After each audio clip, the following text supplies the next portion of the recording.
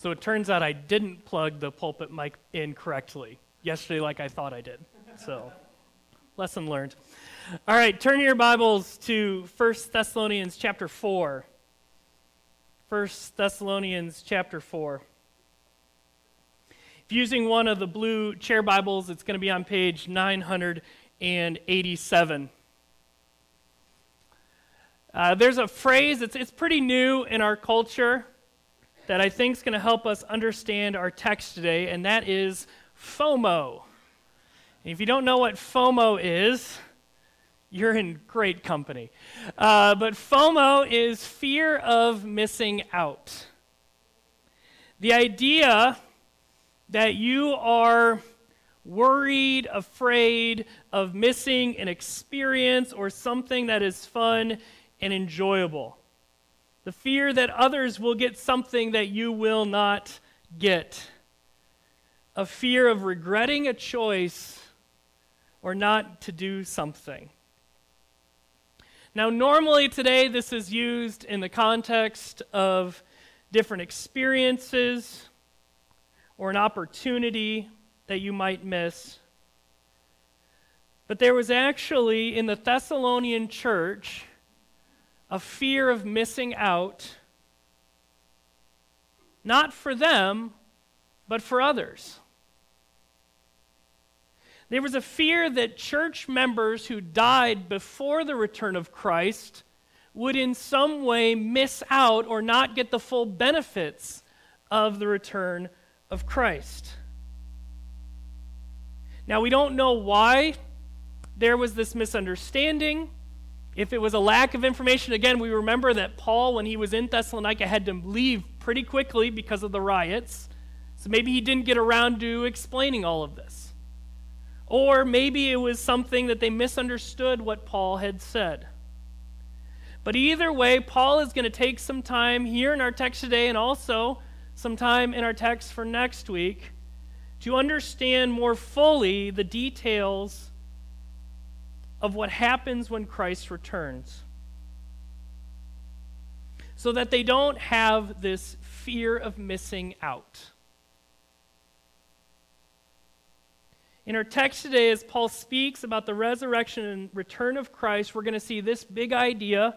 It's in your bulletins in the outline, if you're following along, that we can have comfort in death because of the guaranteed hope of the resurrection for all believers in Jesus. So let's begin looking at our text. We're beginning in verse 14 of chapter 4. And we're going to see again, using the outline provided in your bulletin, that we are to grieve with hope. Let me read verse 13.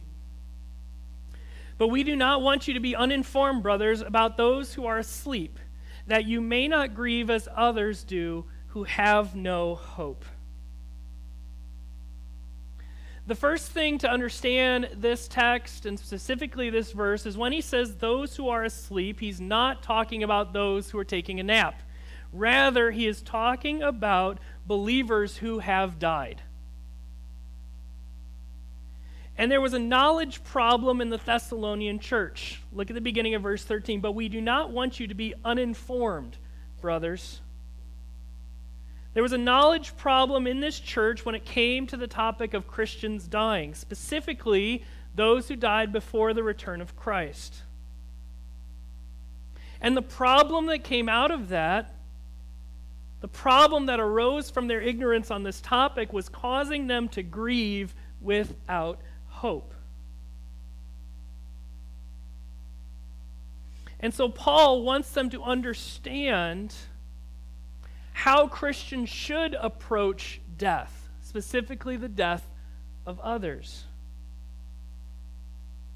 But what does it mean when he says that you may not grieve as others do who have no hope? So to grieve with hope, because those who do not have hope are unbelievers, but we are believers in Christ, therefore we do have hope. What does that mean to grieve with hope? The first thing it means is that we truly grieve and mourn when someone dies. Notice it's not do not grieve because you have hope. It's this idea of our grief is tempered with hope, but that does not mean that we do not actually grieve. We do mourn the loss of a loved one. We don't have to pretend that we don't feel anything when someone dies. But I want to contrast this with what, for our purposes today, I'm going to refer to as despair. Those who have hope in Christ can truly mourn, can truly be sad, can truly grieve, but are not lost in despair. We are truly sad when someone dies, but we do not drown in that sadness. We are not overcome by that sadness. The hope that we have in Jesus Christ, the hope of the resurrection, allows us to experience grief, but to do so in a way that is healthy, without being debilitated by our grief. I don't know the last time you went to a funeral for an unbeliever, but I've done this a few times. And there is a real contrast between the funerals where it was not a question of whether that person was saved. I see it so much, where when we know someone had faith in Christ, when it was evident by how they lived their lives, there is a sadness. At the same time, there is a strength of hope. But if you don't have hope in Christ, and again, I don't know if you've seen this before, I've seen it. I have seen people drowning in their grief with nothing to hold on to. Christians do not grieve that way. We truly grieve, but that grief is tempered by the strength of our hope in Jesus Christ. And I would argue that it's actually our hope that allows us to grieve. You don't have to be afraid of that grief. You don't have to be afraid of that sadness because you're standing on the rock of the hope of Jesus Christ. The Thessalonian church was in danger of grieving without the anchor of Christ in their life. And what follows in the rest of our text today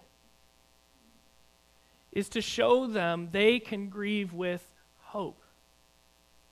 They do not need to despair for their loved ones. So let's look at verses 14 to 17. The meat of our passage today, and we're going to see in that the guaranteed hope of resurrection. Let's look beginning by looking at verse 14. For since we believe that Jesus died and rose again, even so, through Jesus, God will bring with him those who have fallen asleep. The first thing I want you to see about what Paul is teaching about the resurrection and return of Christ is that the basis for their hope is found in the death and resurrection of Jesus. Look at verse 14. For since we believe that Jesus died and rose again, through Jesus, God will bring with him those who have fallen asleep. Because Jesus died and rose again, sin and death were defeated. Because Jesus rose again, we too will rise again. Our hope is not based on our performance. Our hope is not based on the luck of the fate of the universe. Our hope is based on the finished and completed work of Jesus Christ. I want you to feel the solid nature of that hope. Again, we've talked about this a lot, but sometimes when we say in English, I hope that happens, you might as well be saying, I wish that happens. I'm going to wish upon a star that it happens. That's not how the Bible uses hope here. Hope is guaranteed because it is based on the completed work of Jesus Christ. We see this in the scripture reading that Bill did earlier in the service. But in fact, Christ has been raised from the dead, the first fruits of those who have fallen asleep. Verse 23 of 1 Corinthians 15, but each in his own order, Christ the first fruits, then at his coming, those who belong to Christ. Any hope that you have is not based on your power or your ability. It is based on the completed work of Christ. And because it is based on the completed work of Christ, your hope will never fail. Your resurrection is guaranteed because the price has been paid. Death is defeated. Your hope of resurrection cannot be lost or taken away because Jesus has won it for you. It's important to note here that this is one of the ways that Christianity distinguishes itself from every other religious or philosophical system. No other religion or philosophical system can guarantee future hope. It is because Christianity is based on the grace of God through the completed work of Christ. So we know with certainty that Christ will gather and save his people. And along with that, we see in verses 14 to 15 that this hope is for others. Again, look at verses 14 and 15 with me. For since we believe that Jesus died and rose again, even so through Jesus God will bring with him those who have fallen asleep. For this we declare to you by a word from the Lord, that we who are left alive, who are left until the coming of the Lord, will not precede those who have fallen asleep. One commentator summarizes this part of the passage this way: in death, believers are not separated from Jesus. There is no time of non-existence, no purgatory, no soul sleep. The idea is that those who have died before the return of Christ are with God. And Paul explains this because, as we see in verse 15, there was a fear that those who died before the return of Christ would in some way miss out or would be excluded in some way. This was the fear. Now, what they didn't know is that all of them would eventually die before the return of Christ. But we see in verse 15, though that we who are alive, who are left until the coming of the Lord, will not precede those who have fallen asleep. The church's grief was incorrectly increased because they were worried about their friends and probably family members missing out on the blessing of God. When your friend or your family member passes away, if they are a believer in Christ, you don't have to be worried. And on top of this, Paul brings comfort to them that this is not just his opinion. Look at verse 15. For this we declare to you by a word from the Lord. Paul highlights his apostolic authority, that these are not just his opinions. He is, in fact, acting as God's messenger. They can have comfort in this declaration because it is not Paul's truth, but God's truth. God has his people in his loving arms. God takes care of all his people. No one is going to miss out. That is a declaration from God through Paul. Paul highlights this in the next couple verses. Again, this idea of no one is going to miss out. Look at verse 16. For the Lord himself will descend from heaven with a cry of command, with the voice of an archangel, and with the sound of the trumpet of God, and the dead in Christ will rise first. If before we could be comforted that God will gather all of his people and will not miss anyone, here we see that the return of Christ will not be something we need to be worried about missing. The first part of this verse describes an event, a global event of sheer power. God himself will come down. Look at the text. He'll come down with a cry of command, with the voice of an archangel, with the sound of the trumpet of God. To make the greatest understatement of the year, people will notice. Again, Paul is telling this because you don't have to be worried about missing out. This is not that's going to happen somewhere that people are going to miss. The picture is like that of a parade, an entourage that will accompany a king or ruler into a city. The dead in Christ will not miss it, and those alive will not miss it. Not only will the dead in Christ not miss it, but they will be first. Again, think of their problem as the backdrop to this. If my friend dies before Jesus returns, is he going to miss out? And the resounding answer from Paul is that no one will miss out. Everyone alive will see this event. You know, there are some out there who believed the events prophesied about the end happened in AD 70 with the destruction of the Jerusalem temple. And one of the reasons we know that's wrong, there's a lot of reasons, but one we know is this right here. How could so many people miss it if that happened? This is a cosmic event.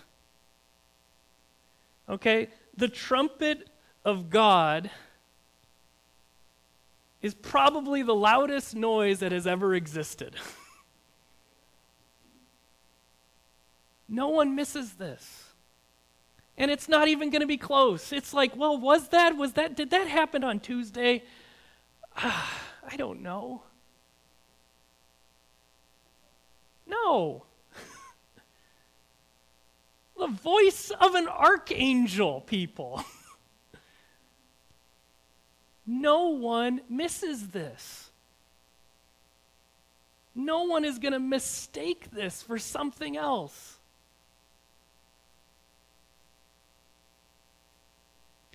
There is a fear in these people that they're going to miss out on the blessing of eternal life. And Paul says, stop it. You will not miss out on the return of your Savior. You won't miss out on hope. Hope cannot be missed because it is done by God himself. And the friends that you're worried about, they actually get to be at the head of the parade. Look at verse 16. The dead in Christ will rise first. Not only will they not miss out, they will have a place of prominence. One author about this writes, the dead will not lose the opportunity of going out to receive their sovereign Lord. They will have a place of privilege. Again, the picture is of what would happen in that part of the world. We'll get more to this in verse 17. But the idea of when someone important comes to town, there's a whole parade and entourage that comes with it. And the picture is of when Christ returns, there's a whole noisy parade that comes along. And that gets us to verse 17. Look at verse 17 with me. Then we who are alive, because the dead in Christ will rise first, then we who are alive, who are left, will be caught up together with them in the clouds to meet the Lord in the air, and so we will always be with the Lord. Now, I'm not going to deny that there has been debate on the exact meaning of particularly verse 17. Each view has their own strengths and weaknesses. If you're familiar with words like pre-tribulational rapture and post-tribulational rapture, this is one of the strongest verses for pre-tribulational rapture. If you want to know more, I'm going to recommend this book. It's called The Rapture, Pre-Tribulation, Pre-Wrath, or Post-Tribulation. And this is a counterpoint book, meaning someone presents their view, and then the other authors say why they were wrong, and then give their view, and then the other people tell them why they're wrong. And it's a great little book, a dialogue book. I'd recommend it. If you want to come look at that after service, let me know.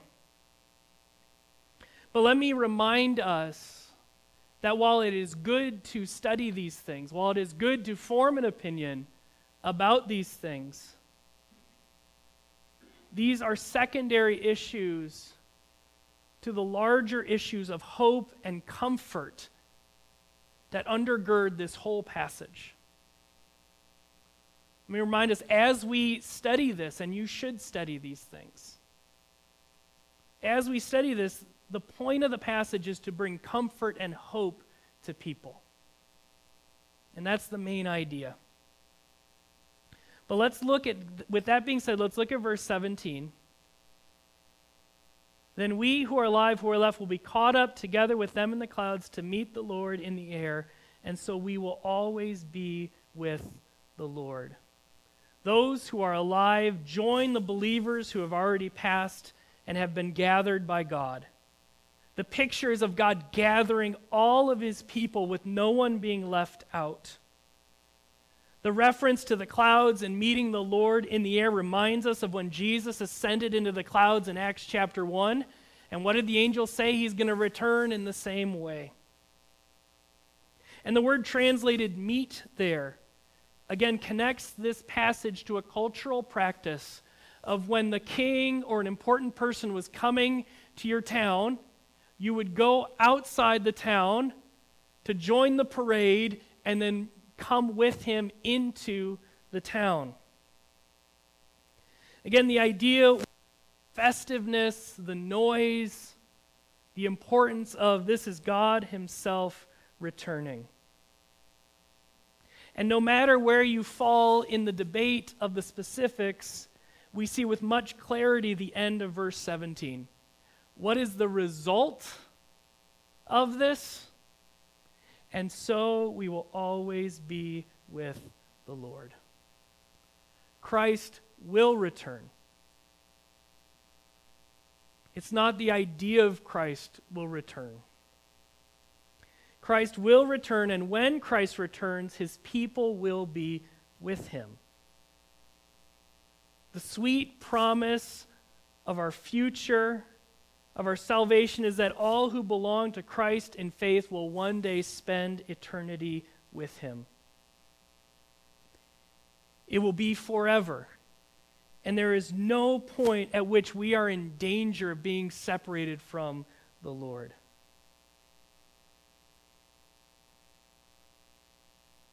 The most important truth that we need to see here is that those who are united to Christ in faith will one day spend eternity with him. No one misses out. No one is left behind. Again, verse 17, all believers will always be with the Lord. Again, you think of that Thessalonian church. They were worried. Will my friend, will my family member who died, will they always be with the Lord? Answer, yes. No one misses out. No believer misses out. No one misses the return of Christ. That for those who belong to faith have the guaranteed hope of resurrection and eternal life. The final point of the passage is in part the application of these truths. Again, on this we have much clarity. And again, if you're using the outline in your bulletin, the third point here is to encourage one another.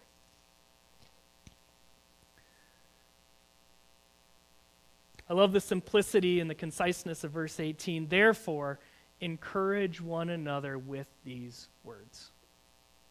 Why does Paul talk about the return of Christ? Why does he talk about the resurrection? Why does he talk about grieving with hope? So that we can encourage one another in the face of death. There was great fear in the Thessalonians. Maybe there's great fear in your life. The point of this passage is that we would be encouraged by the truth of the return of Jesus and the resurrection to eternal life that we have. Even in the face of death, we can have hope and comfort. We can find encouragement even in the hardest times because we have the hope, the guaranteed hope of the resurrection. If you are a believer in Jesus, you can know with certainty that you will always be with the Lord. No believer in Jesus will miss out.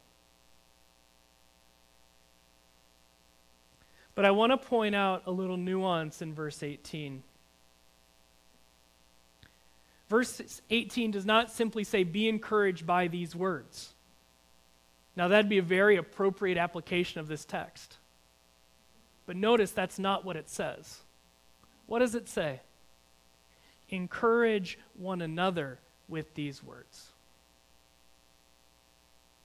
It is a reminder that grief and facing death as a Christian is doing so in the context of community. Yes, you can read these words and be encouraged. But you are also called to encourage one another with these truths. When Jesus saved you, he did not just save you as an individual, he saved you into a church family. And I have seen that over the years here and in other places of that is when someone passes away, that is when the church family really comes together in beautiful ways.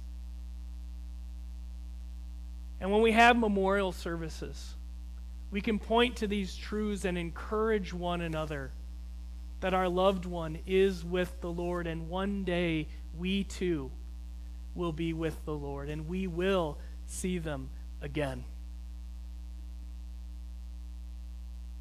It reminds us that suffering is not meant to be done alone. Grief is not meant to be done in isolation. That part of grieving with hope is building one another up with the hope of the good news of Jesus Christ. That death is not the end. That the end is Christ returning and gathering his people, all of them, for the hope of eternal life.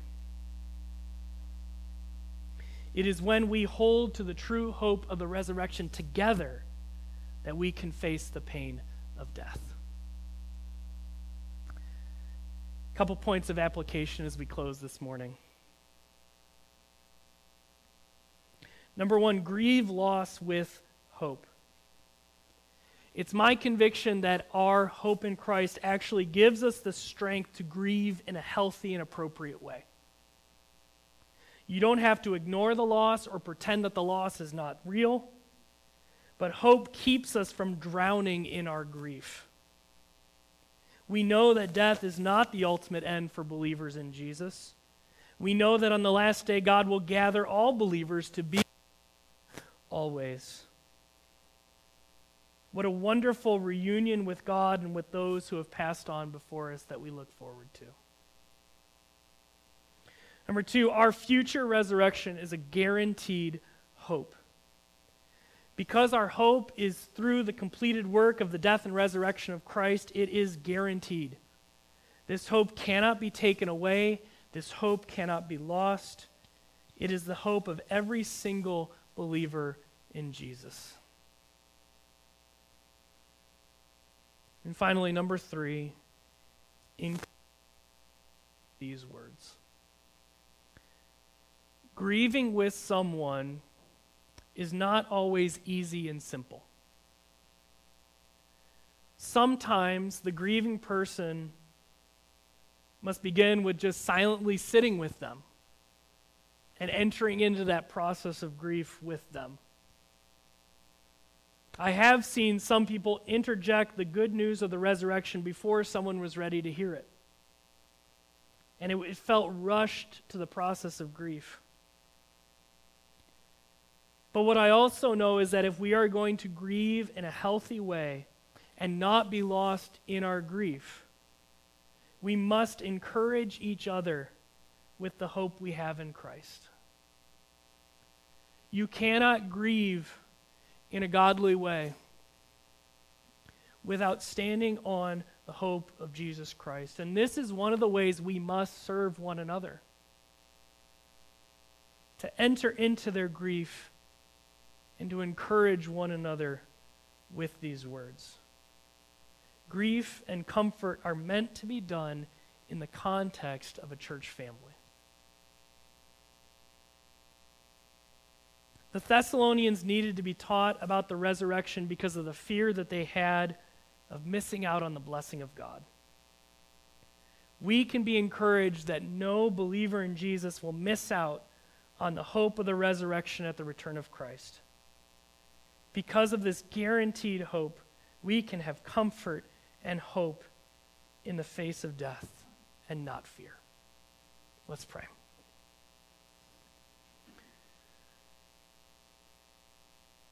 Father God, we thank you for these encouraging and comforting words in your scripture.